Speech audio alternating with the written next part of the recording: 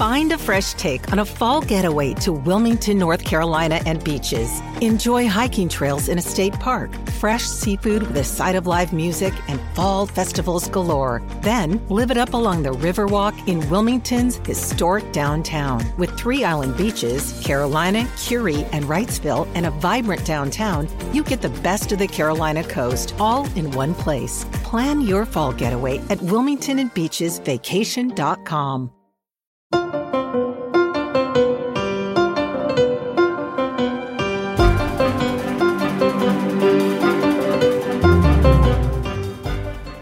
Welcome back to #Sisters-in-Law with Jill Wine-Banks, Joyce Vance, Barb McQuaid, and me, Kimberly Atkins-Storr. Today, we will be talking about Peter Navarro's conviction for contempt of Congress, one of the first lawsuits claiming Donald Trump is disqualified to be on the ballot under the 14th Amendment, and a couple of rulings over Texas's inhumane border barrier. And as always, we look forward to answering your questions at the end of the show. And remember to go to politicon.com/merch to buy your shirts, totes, and other goodies for the perfect, gift if you're already shopping for the holidays, or for yourself as the temperatures start to turn cooler. You can get your hoodie and be ready to go. Now, before we get into these very important topics, I wanted to ask you guys something. I needed a little help over the weekend. I normally am very conversational with strangers. I like to chat with people, especially if I'm traveling and I meet people, or if I'm in an Uber, I chat with the driver. But this weekend, I found myself in a situation where I was in an Uber with 45 minutes with a driver who turned, the polite chit chat at the beginning of the ride into this long regaling of his problems to me. He talked about this terrible divorce he went through, how awful his ex-wife was, this grueling custody dispute. He gave me all kinds of details about the things his current girlfriend doesn't like about him, like all of these things. Wow. And I'm sitting in the back seat, and I just wanted to check my emails and mind my business. And I didn't know what to say. I didn't want to be rude and say, would you mind if we're just quiet now? But I also just really didn't. I wanted him to stop, and the ride was so long. So you guys are my wise sages. Please give me some wisdom about what to do in a situation like that in the future. That'll save me. I wish I could, Kim, but I'm you. I would have sat there for the whole 45 minutes and let him talk. And I'll tell you, this sort of goes back to something that I learned as a young federal prosecutor. Barb, I bet you did this too. We had what was called a duty week, where you handled everybody who walked in off the streets. Mm-hmm. And you would get people who walked in with some really interesting complaints that the Justice Department could not resolve for them, including people who thought that they were being bugged by space aliens or controlled by the government. And what I learned to do was just to let people talk on the theory that I might be the only contact that they would ever have with the federal government, and that my patience could keep them from going ballistic and shooting up a post office or something like that. Mm. And I guess that's carried over. It's like if I'm in that situation, I will let someone go on painfully. So I'm all ears for what Jill and Barb have to say. So I'm not so nice, but before I answer Kim's question, I just want to say at DOJ, we used to also have duty, and people would come in. My dentist put in a recording device in my mouth, and I'm being monitored all the time. And one of my colleagues made a chain of paper clips. And we said, did the same thing. Did you really? Put it on your belt, and it'll ground you. You'll be safe. So that was one way of helping people.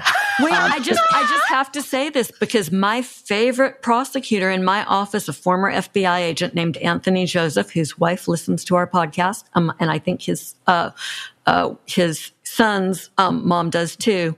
But Anthony taught me to unfold a paper clip and to keep it in my pocket on my duty week. And if someone came in and you would say, look, I'm not supposed to tell you this, so don't give me up. But if you'll keep this in your pocket, you won't have problems anymore.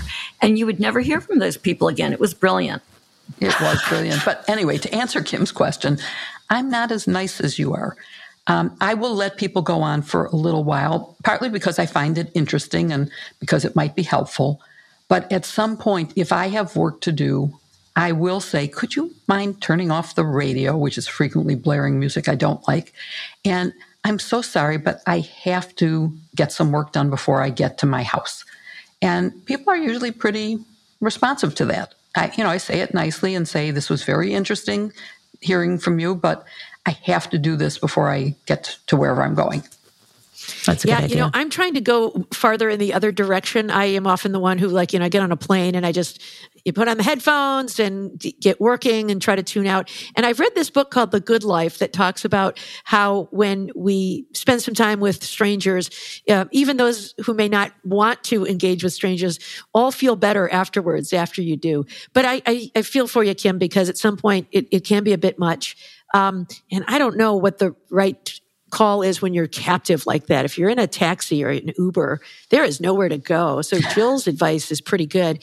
But I actually raised this with a couple of friends today about how do you extricate yourself from a conversation. And in an office setting, they had a couple of good ideas. One said, people instinctively mirror physical behavior. And she said she's found if she stands up, the other person stands up, and then they start to walk away. It just sort of physically triggers, well, I guess we're done here, which I thought was amazing. I might have to try that. I love that. Isn't that good? And then the other one had this, which I thought was brilliant. She said, this always works, especially if the other person is male. You say, I'm sorry, I have to go to the ladies' room. She said, the men freak out and run away. So that's not bad. I will confess that at a prior workplace, I won't say where and I won't say who. There was somebody who was chronically chatty, lovely person, but didn't know when it was time to stop and people needed to get back to work. So we all had a pact among the rest of us that if you ever saw this person, sort of camped out in the chair in your office, you owed that person and you had to save them. And the save was they would call you on the phone and you'd pick up and they'd say, you owe me. And you say, oh yeah, I can come down to your office. Yeah, I'll be right there. Sorry, I gotta go. What I used to do on dates. The save. I would, after a minute, you look at it on the date and you knew it was going nowhere. And I look at my phone. It's like, oh gosh, my friend just told me that she had to rush my dog to the hospital. It's sort of like that being although I always made it up. My secretary always did that for me. She would call. If someone came in who overstayed their welcome, she would know and she would call. And I got out of a lot of lengthy discussions that were unnecessary that way. That's great. And may I say, although that is dishonest and it is useful, I try to be honest in all of my endeavors. I think there are times when it's just more kind to do that. Yeah. It is. To say, stop it, I don't want to talk to you anymore. To have a kind, face-saving way out. And I think all of those strategies are good to know. I think that's okay. So next time I'm going to text one of y'all to call me when I'm in an Uber and Smart move. say, "This is my boss. I got to go. Sorry." I'm going to call you and then talk loudly and say, "Kim, why did you call me and tell me the Uber driver is driving you crazy?" Remember kindness. I know you wouldn't do that.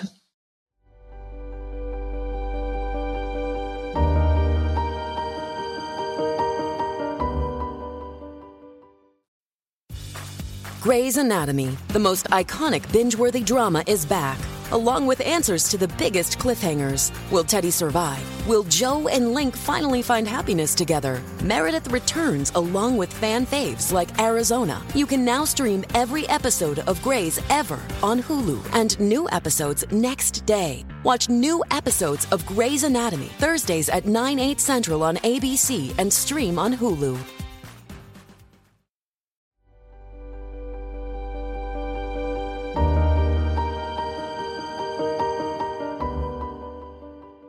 Well, Peter Navarro, who was Donald Trump's former trade representative, was convicted this week for contempt of Congress for refusing to appear to testify before the House Select Committee last summer.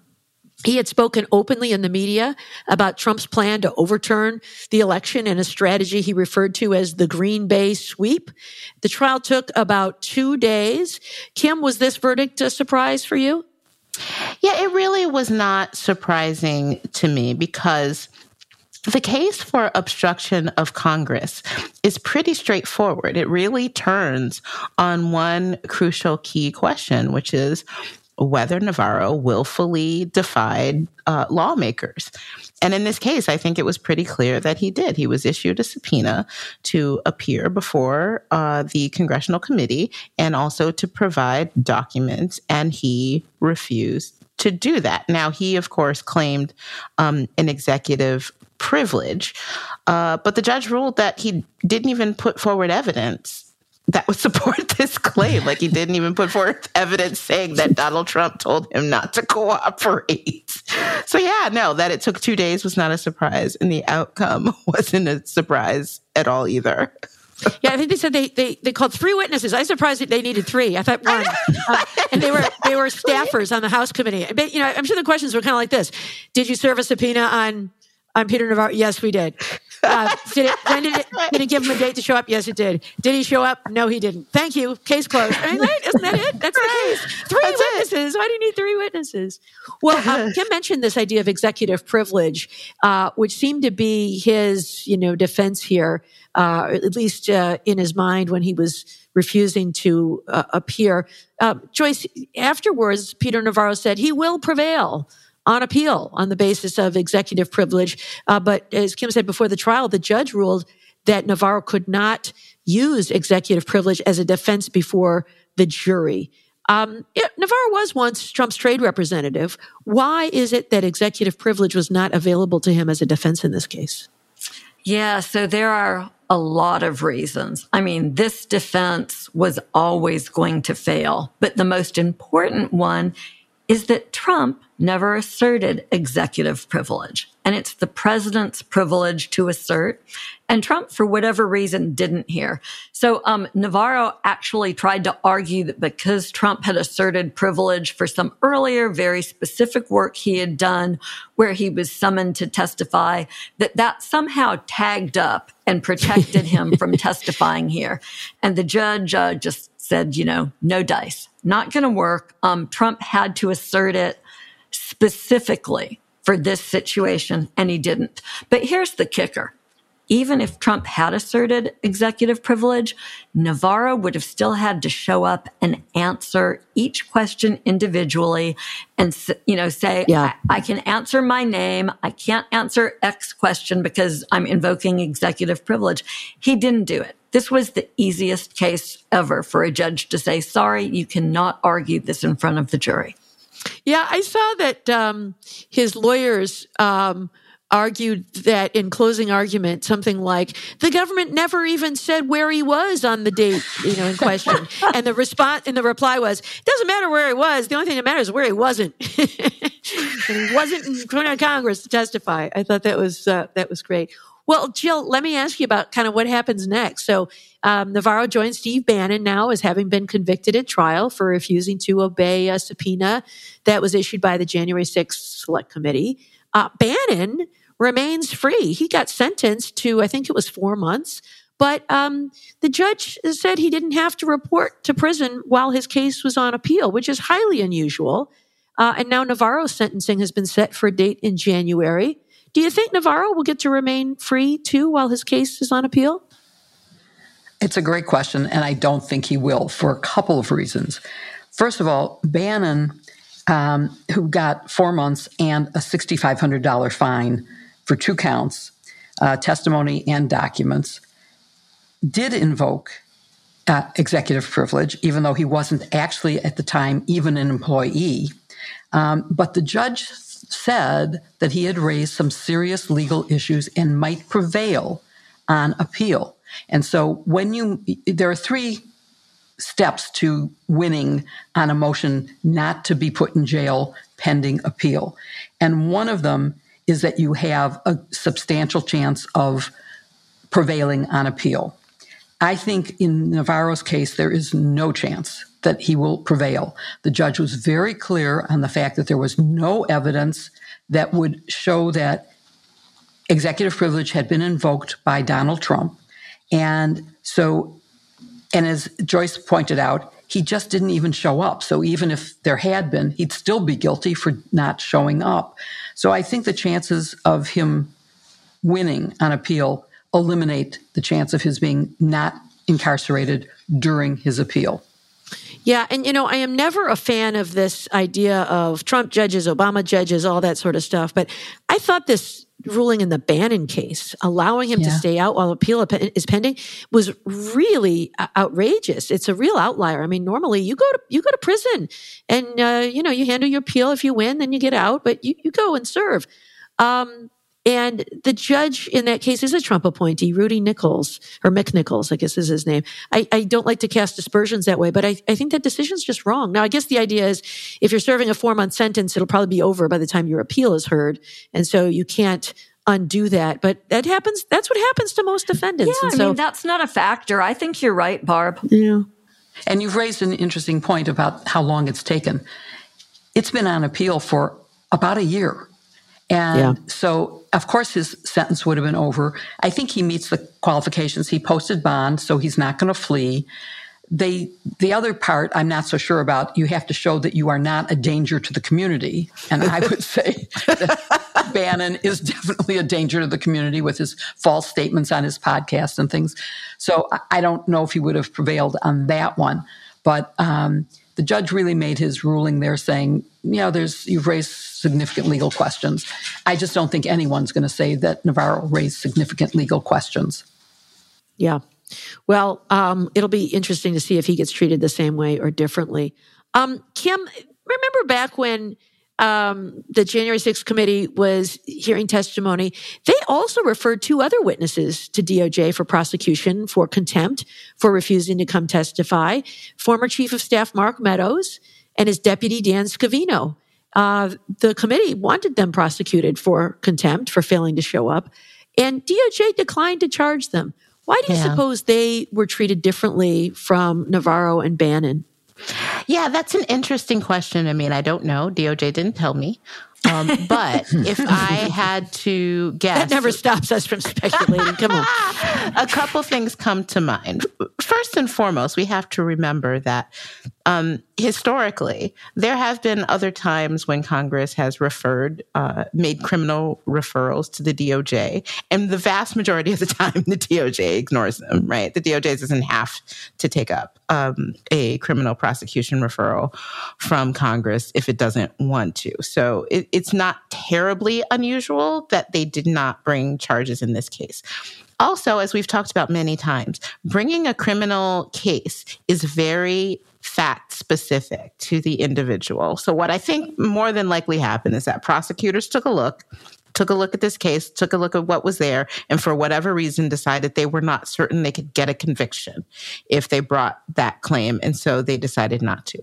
Also, there's option number 3, which we don't know, but it's speculation. They could be cooperating. Mm-hmm. We don't know. It's very possible that if they were facing criminal liability, that could have been paused as they cooperate, and we see what the outcome of that is. I am very, very, specifically with Meadows, I am very, very interested to see at the end of the day what happens there. I don't know what he's doing. He is not cooperating. I will bet you a Detroit hot dog he is not cooperating. Yeah, I thought so too until he got charged in RICO and he's testified and all that. Yes. Yeah, no way. I don't think but couldn't that just be a little bit of leverage? Like if he was cooperating, he blew his deal when he took the stand in Georgia. Yeah, that's what I think too. Yeah, that's interesting. All right. Yeah, I don't know. That one's really, really curious. Well, Joyce, let me ask you about one other issue for appeal. You're our appellate specialist here. Navarro says he moved for a mistrial, and the judge denied it. But Navarro moved on the grounds that jurors may have been influenced by anti-Navarro protesters who were outside the courthouse. Did you see at one point he tried to snatch away a protester's sign? I forget what it said, like you're a liar or something like that. And he missed. He tried to grab her sign, and she snatched it away, and he kind of missed and just kept talking. But what about this idea that jurors may have been influenced by protesters? Do you think there's an issue there for appeal? Nope. I do not. I think, poor Mr. Navarro, from that moment in time, did you guys see this? I was actually waiting to do TV. They had asked me to comment after this interview where Ari Melber is interviewing Navarro, and he essentially talks about the Green Bay sweep, and a very surprised Ari Melber says, you know you're describing a coup. And it was early on when people were still really hesitant to use the coup language. And Navarro was, I'm shocked. I'm stunned to find out that there was gambling going on in Casablanca. From that moment, Navarro has just had a string of loser arguments that he's tried to put forward, and this one isn't any different. Navarro would have to show that those protesters influenced the outcome of the case with the jury, and that's just not happening. Protesters show up at a lot of cases for a lot of courthouses. Judges know how to give juries instructions on ignoring these sorts of extraneous disturbances. And in the absence of evidence that the jury was unable to, this is going no place on appeal. But as a practical matter, I don't know that this happened in this case. Typically, judges are very good in working with the U.S. Marshal to make sure that jurors are going in and out of the courthouse in ways that actually mean they are not exposed to this sort of a protest. It's something that good judges are very savvy about. Just no reason to believe that there's anything going on here that benefits Navarro on appeal. Yeah. And of course, it just delays the day of reckoning. He could get, if he were to get a new trial, it's hard to imagine it would come out any differently the second time around, right? The questions are the same. Did he show up for the subpoena? No, case closed. Jill, let me just ask you one last thing. Navarro is complaining that this prosecution is the result of the weaponization of government to attack political enemies. But of course, we've seen criminal prosecution of presidential administration officials before. During Watergate, a number of Nixon administration officials went to prison. And I think, it's easy to take for granted what happened at Watergate because it's now, more than 50 years ago. There are a lot of listeners who may not have a fresh memory of that, but some very significant figures went to prison in that case. Can you remind us of some of the people who went to prison and on what charges? Absolutely. But I also want to say that the idea that this was weaponization of government is pure projection. Because if anybody weaponized it, it was the Trump administration. So that's a ridiculous argument. But we unfortunately have criminals who sometimes get elected to office and sometimes are appointed to office, and they therefore are indicted and often convicted. And in Watergate, there was a huge number, aside from the president who was forced to resign, and the vice president who resigned, but because of a scandal of his own making in Maryland, not because of Watergate, there were 40 government officials who were indicted or jailed. And they included the chief of staff to the president, whose name was Haldeman at the time. It included the White House counsel to the president, John Dean. It included the attorney general, John Mitchell. It included employees, White House staff.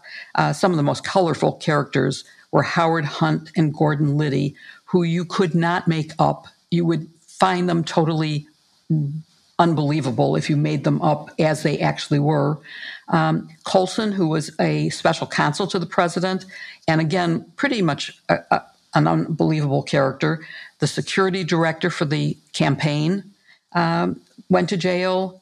Mardian, who was an assistant attorney general, is often forgotten. He ended up, his lawyer got sick and he moved for a severance. It was denied. He was tried with an excellent substitute lawyer who was from the same firm, but his conviction was later reversed because he didn't have the lawyer of his choice. There's a good cautionary tale for what's going on in this case, huh? Yeah, good point. It is for sure. But anyway, there were a ton of others who were tried for crimes, for acts they did themselves, not for words, not for anything else. And it wasn't weaponization. It was accountability for crimes. And I think that's all that's going on here. As you said, Barb, this is a very simple case. Did you get a subpoena? Did you show up? No. Yes to the subpoena. No to I didn't show up. And that's the end of the case. So it's perfectly clear that he violated the rules.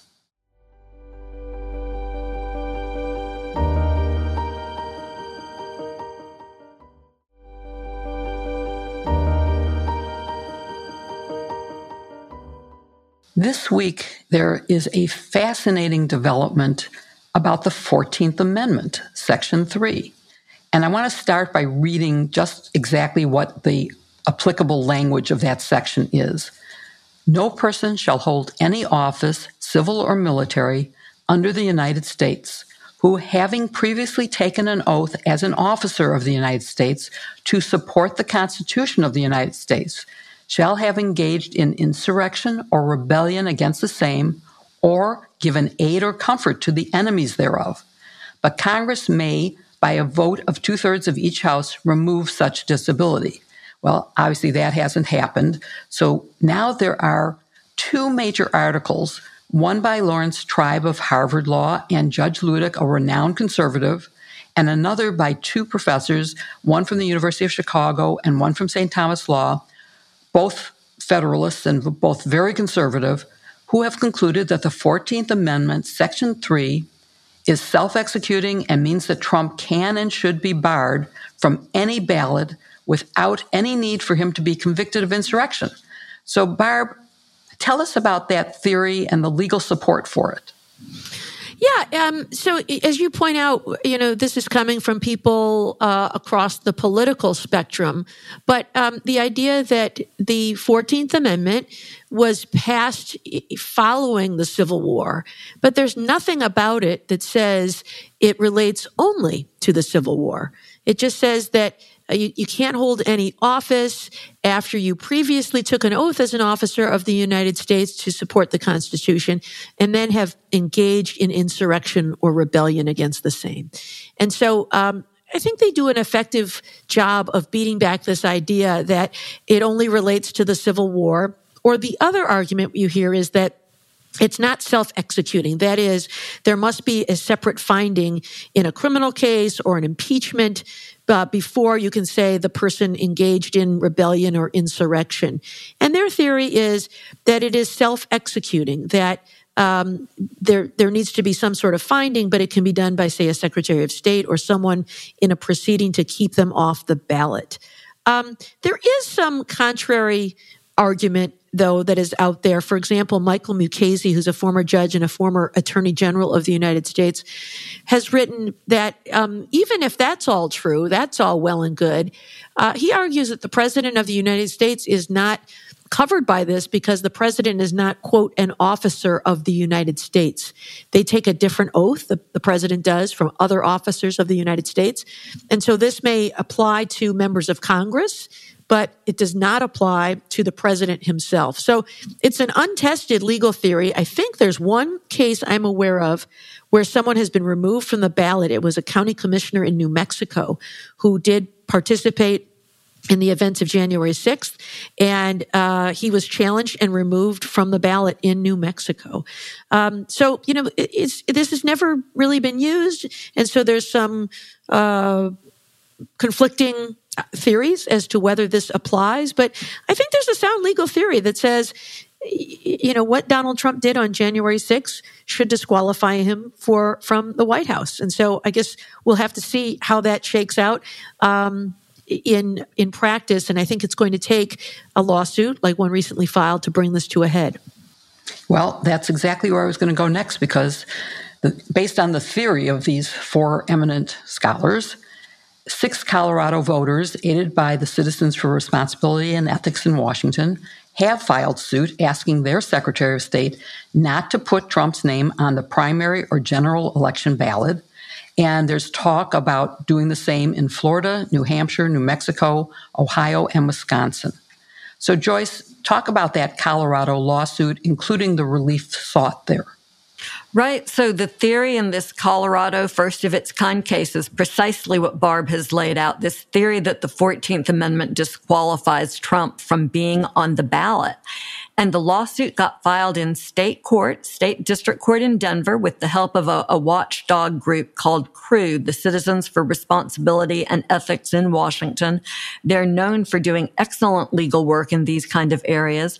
And the relief that they're asking for is that the Colorado Secretary of State not put Trump's name on the Republican primary ballot. He just doesn't get to show up.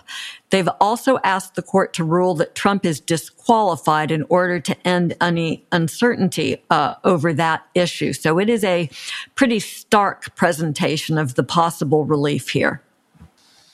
Yeah, it's going to be interesting to follow this one. We'll stay on top of it. But Kim, Barb's already mentioned the Michael Mukasey argument about whether the president is an officer of the U.S., but there are some other arguments against using it. They sound technical, but I know you can explain them: standing and ripeness.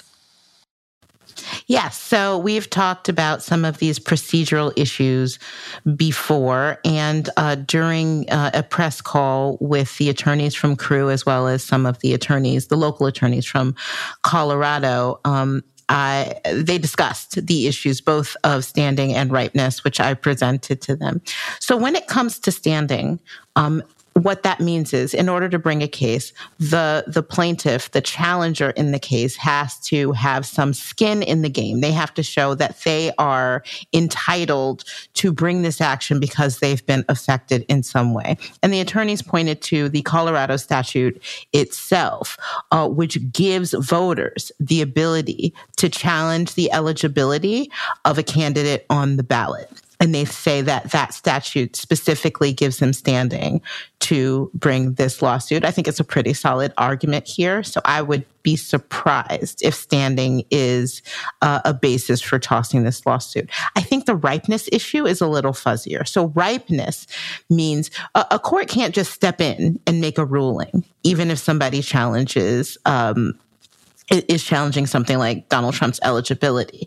It has to be an actual case in controversy, meaning something happened, and therefore a court needs to come in and decide this controversy between parties. It can't be something that could happen. So if you're in a contract with someone and they say, you know what, I'm not gonna abide by this contract, you can't sue them then, just saying, oh, they said they're going to breach the contract. The court would throw it out, saying, well, the contract hasn't been breached yet. You have to wait for the contract actually to be breached. So it's the same principle here. But what they say to that is they again point to the Colorado statute.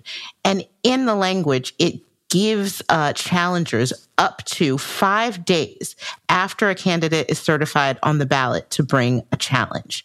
But it does not specify the starting point that timer runs. And so they say because of that, they can bring the challenge at any time up until that 5 days after they're put on the ballot. I think that that's fuzzy. I mean, I think that a court could very well say, okay, inherent in that is the idea that they actually have to be on the ballot first. So maybe that limits you to 5 days between they're certified and the end of that statutory provision. But it doesn't mean that you can sue them way ahead of time.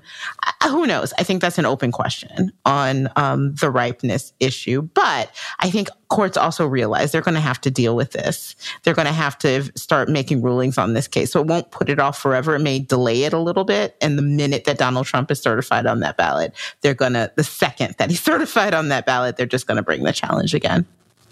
And Joyce, are there any political arguments against doing this? Yeah, I mean, I think this is the argument. We're already a very divided country. In the absence, and Barb makes this great point, by the way. She talks about the New Mexico case where someone, not the president, obviously, is disqualified. And that was because they had a statutory provision that made it possible to do that. You know, with the 14th Amendment, there is this mechanism that says Congress can pass laws to enable it. Congress has not done that. And so I think that you can make the argument that in the absence of a conviction or even a charge, right? 2 prosecutors have had the option.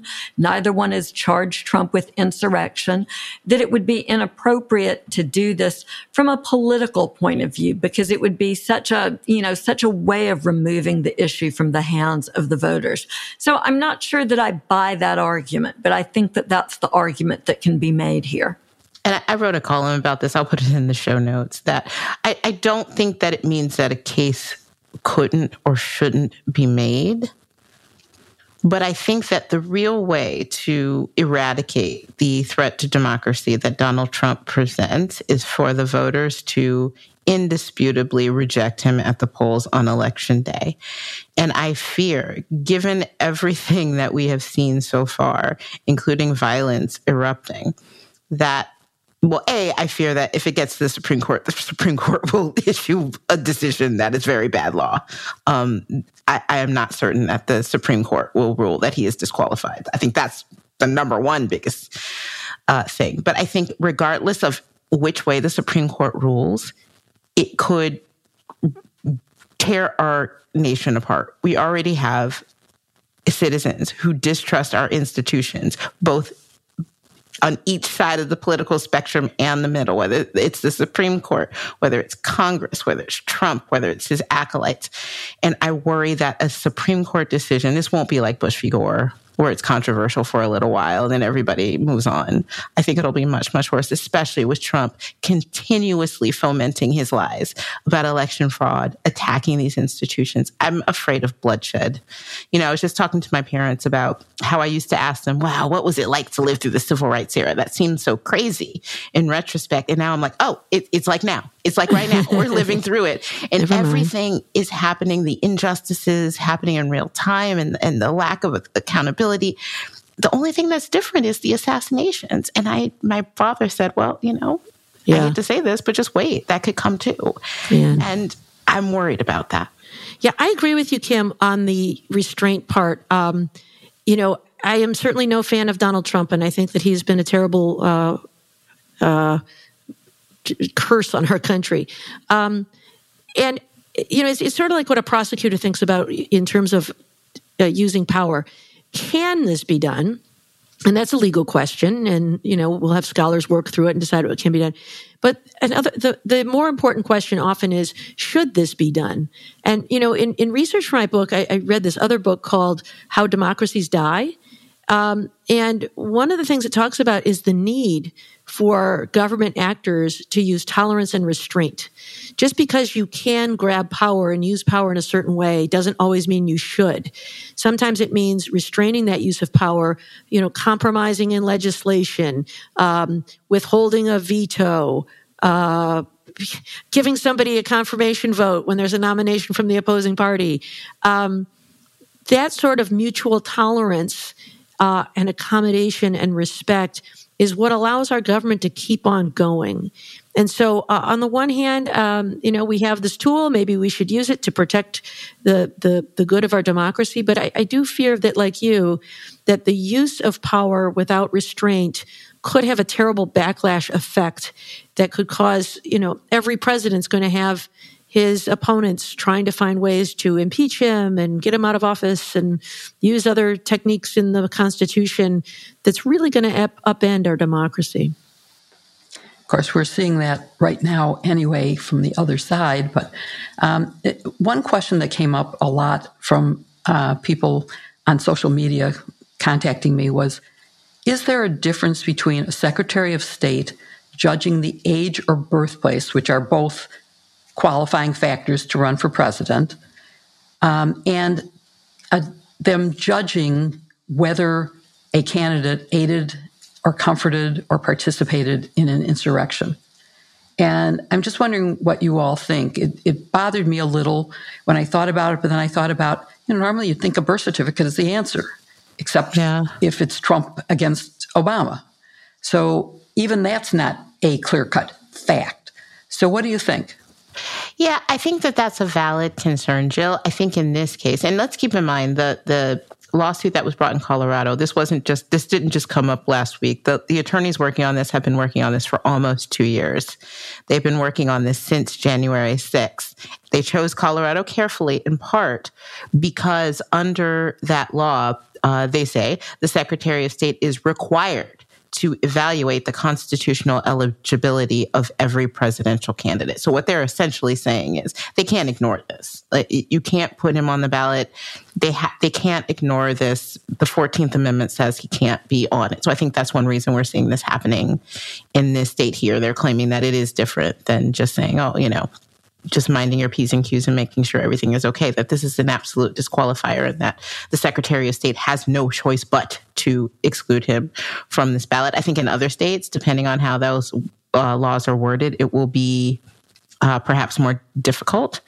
But, I think this is, as always, in a case of first impression like this, and when you have 50 states with potentially 50 different rules, this can be complicated. And one last question is, when I read the language of Section 3, the last sentence says, but Congress may, by a vote of 2/3 of each House, remove such disability from ever holding office again. Is that a possibility that both houses would vote that way and save Donald Trump and allow him to run? Both houses Not can't the even pass a Senate. budget. Yeah, I can't imagine. Not 2/3. They couldn't agree 2/3 for anything. No. But I just had to raise that because it sort of stands in starkness when you look at that language saying, well, even if you were a traitor to the country, you still could run if 2/3 of Congress thinks so. No. 2/3 of Congress can't agree to wish their mama a happy birthday. I mean, honestly, they just can't seem to get it together.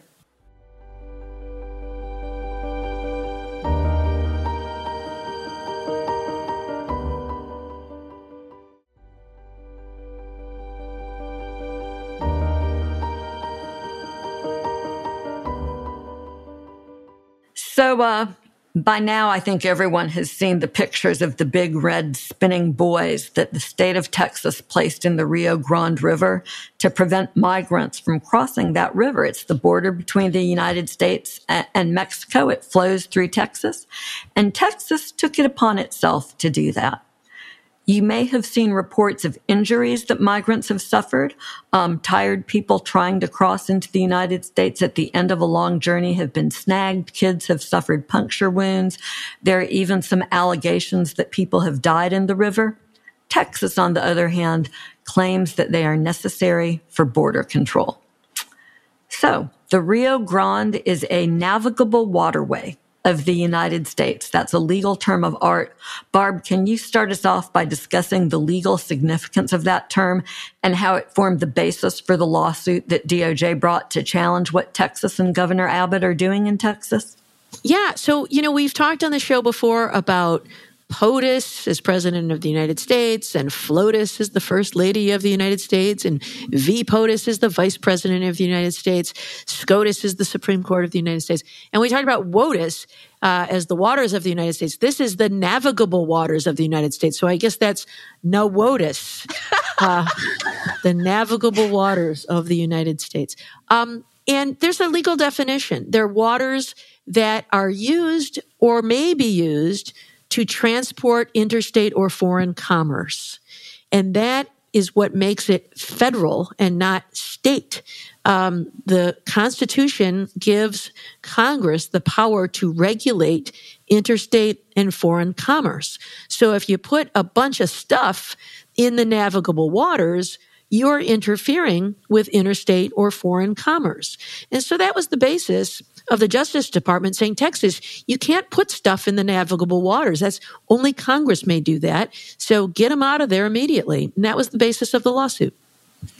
It's really interesting. This issue of what qualifies as navigable waterways of the United States has been heavily litigated. There's a Supreme Court plurality decision that doesn't help very much. I've handled cases like that in Alabama. What do you do when you've got something that's a river in the winter, but it slows down to a trickle in the summer? Is it really a navigable waterway?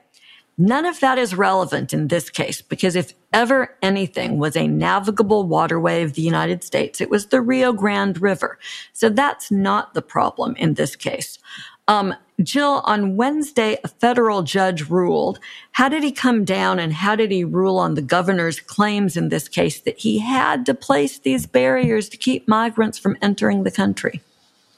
So, you're correct on all scores, but there is also a statute, the Rivers and Harbors Act, which says that the federal government's authorization is necessary before you can construct anything in navigable waters. And there's no question that this meets the definition. And, just because I like to surprise you on every episode, as general counsel... Oh, no, you've been down there. No, I have been, but no, it's just that I was general counsel of the Army, which means I supervised the lawyers for the Corps of Engineers. Yeah. And that's who has to give the authorization to allow any construction on navigable waters. So it falls within my past job description. And here it's Jill had no WOTUS on her resume. I love it. I didn't, but I should have. Maybe I'll have to add that. And also, I was the general counsel for the Panama Canal Corporation during the negotiations to give back the Panama Canal. You gave back the Panama Canal? I didn't know it was Jill who gave it back.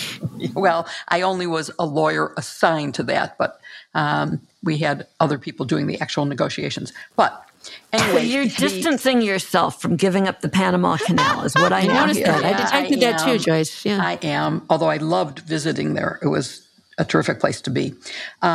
So the Corps of Engineers would have had to give some kind of permit to allow them to do this. And of course, Abbott did not ask for permission. In fact, he made a big point in his arguments of, I'm not asking for permission. And the judge said, well, unfortunately, you should have, because the law requires that you do that. The judge was quite clear on that and, ruled that he should remove them by September 15th and never construct any more, although that has been appealed and there's been a stay on that. Yeah, so let's get into the stay because this is the issue of appeal. Kim, we're assuming that this appeal will now be heard by the full Fifth Circuit. Can you talk about what that process is going to look like and what you expect will happen in light of what Jill has just mentioned about the court entering a stay? Yes, I can. First, I want to say Jill Wine-Banks is a national treasure. It bears repeating. Yes. So despite the fact that the district court judge, as we pointed out, said that the Department of Justice's lawsuit would likely succeed on the merits, we have to underscore that. In order to get the stay in the first place, a judge has to find that they're likely to succeed in the end on the merits. Despite that, just one day later, the New Orleans-based federal appeals court, the Fifth Circuit, granted Texas's request to halt the temporary injunction, meaning that they can leave those awful barriers in place. They did so without any sort of justification, without an opinion, without giving any further details why. And as of the time we are recording this podcast, no hearing has been set. But considering that September deadline that Joyce already mentioned, I think that schedule probably will be set pretty expeditiously.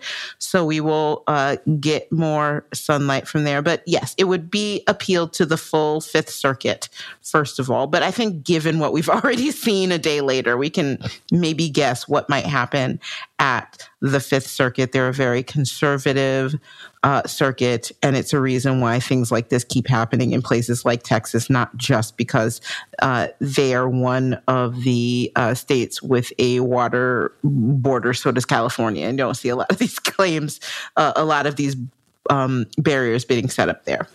I was just going to say one day we should do an entire podcast on the many sins of the Fifth Circuit. I mean, it really has become predictably bad. It galls me. My father-in-law used to sit on this circuit before the Fifth was split into the Fifth and the 11th. And it used to be a circuit where other circuits would read their cases and rely on them, and not anymore. Yeah, it's really something else. So I don't expect much from the Fifth Circuit when it is appealed there. But when it gets to the U.S. Supreme Court, and I think it seems pretty destined to do so, I think that it is going to be a lot different. I mean, when it comes to the NOWOTUS and the proper federalism avenues that states have to abide by, the federalism rules that states have to abide by. The Supreme Court, up to now, again, I'm on record saying I don't trust the Supreme Court, and who knows what will happen. I make no predictions. But they have been pretty clear that states cannot overstep their federalist bounds when it comes to things that are squarely within the purview of federal government, and being in control of navigable what I'm going to blame it on my cold. I can't today. I came back from vacation with a bit of a non-COVID cold, and it's affecting my brain function. Waters that can be navigated. There you go. There's always a way. That works. This really is federal Kim, when you authority. mention what's within federal power, there's also another argument, which is foreign relations is clearly the federal government's authority, not the states. Yes. And Mexico has complained about this interference with the river that adjoins both countries. So it seems to me there's another argument here, which is, foreign affairs trumps everything else, and Abbott can't interfere with that, although he has argued that there's a treaty with Mexico that specifically says that it's okay to put something in the river and that they're not a deterrent to navigation. I don't think that's at all an accurate rendition of fact. Foreign relation, governing waters, immigration, these are all federal responsibilities. And Abbott knew when he did this that he had no business doing it. And I would hope that the U.S. Supreme Court will find that.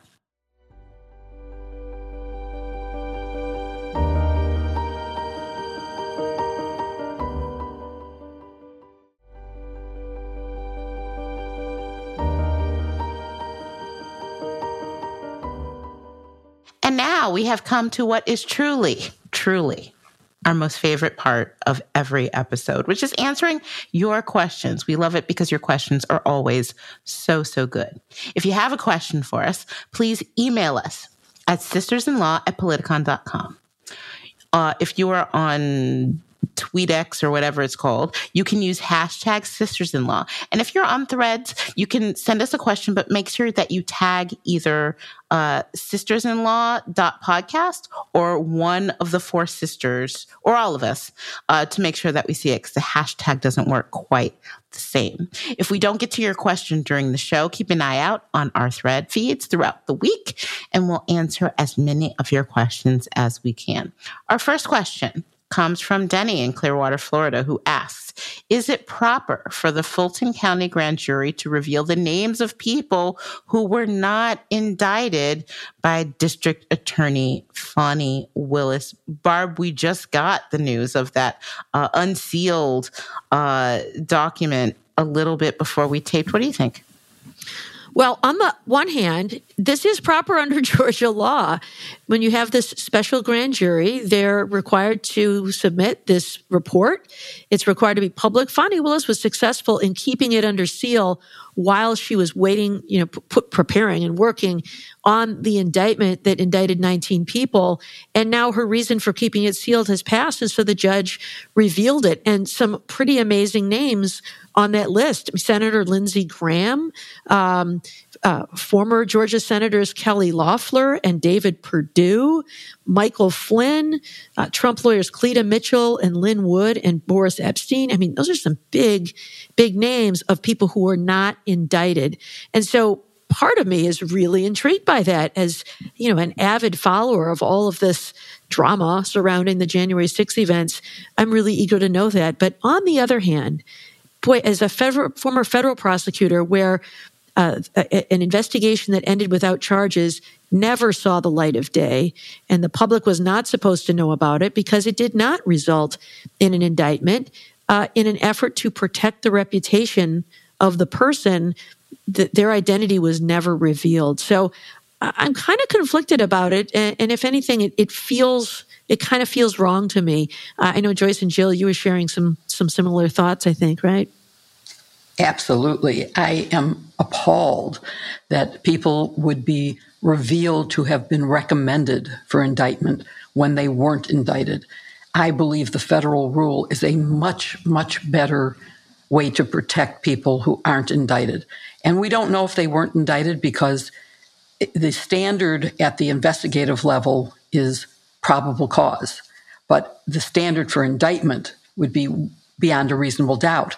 And so the prosecutors may have decided that there wasn't enough evidence for that standard. Or maybe they're cooperating.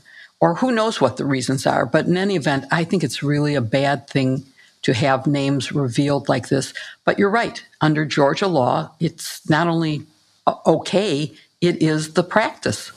Our next question comes from Michael, who asks, Would a shutdown put trials on hold or otherwise interfere with DOJ operations? Joyce, what would a government shutdown mean for federal prosecutors? So good news here. It will have absolutely no impact on prosecutions. For one thing, Jack Smith's budget as a special counsel comes from a different line item, so not impacted by shutdown. But even as a general rule, and Barb and I, and Jill, I bet you too, we've been through multiple shutdowns. I've done preparations for shutdowns in cases where they didn't actually happen. And a very painful part of that process is that you have to designate some of your employees as essential and others as non-essential.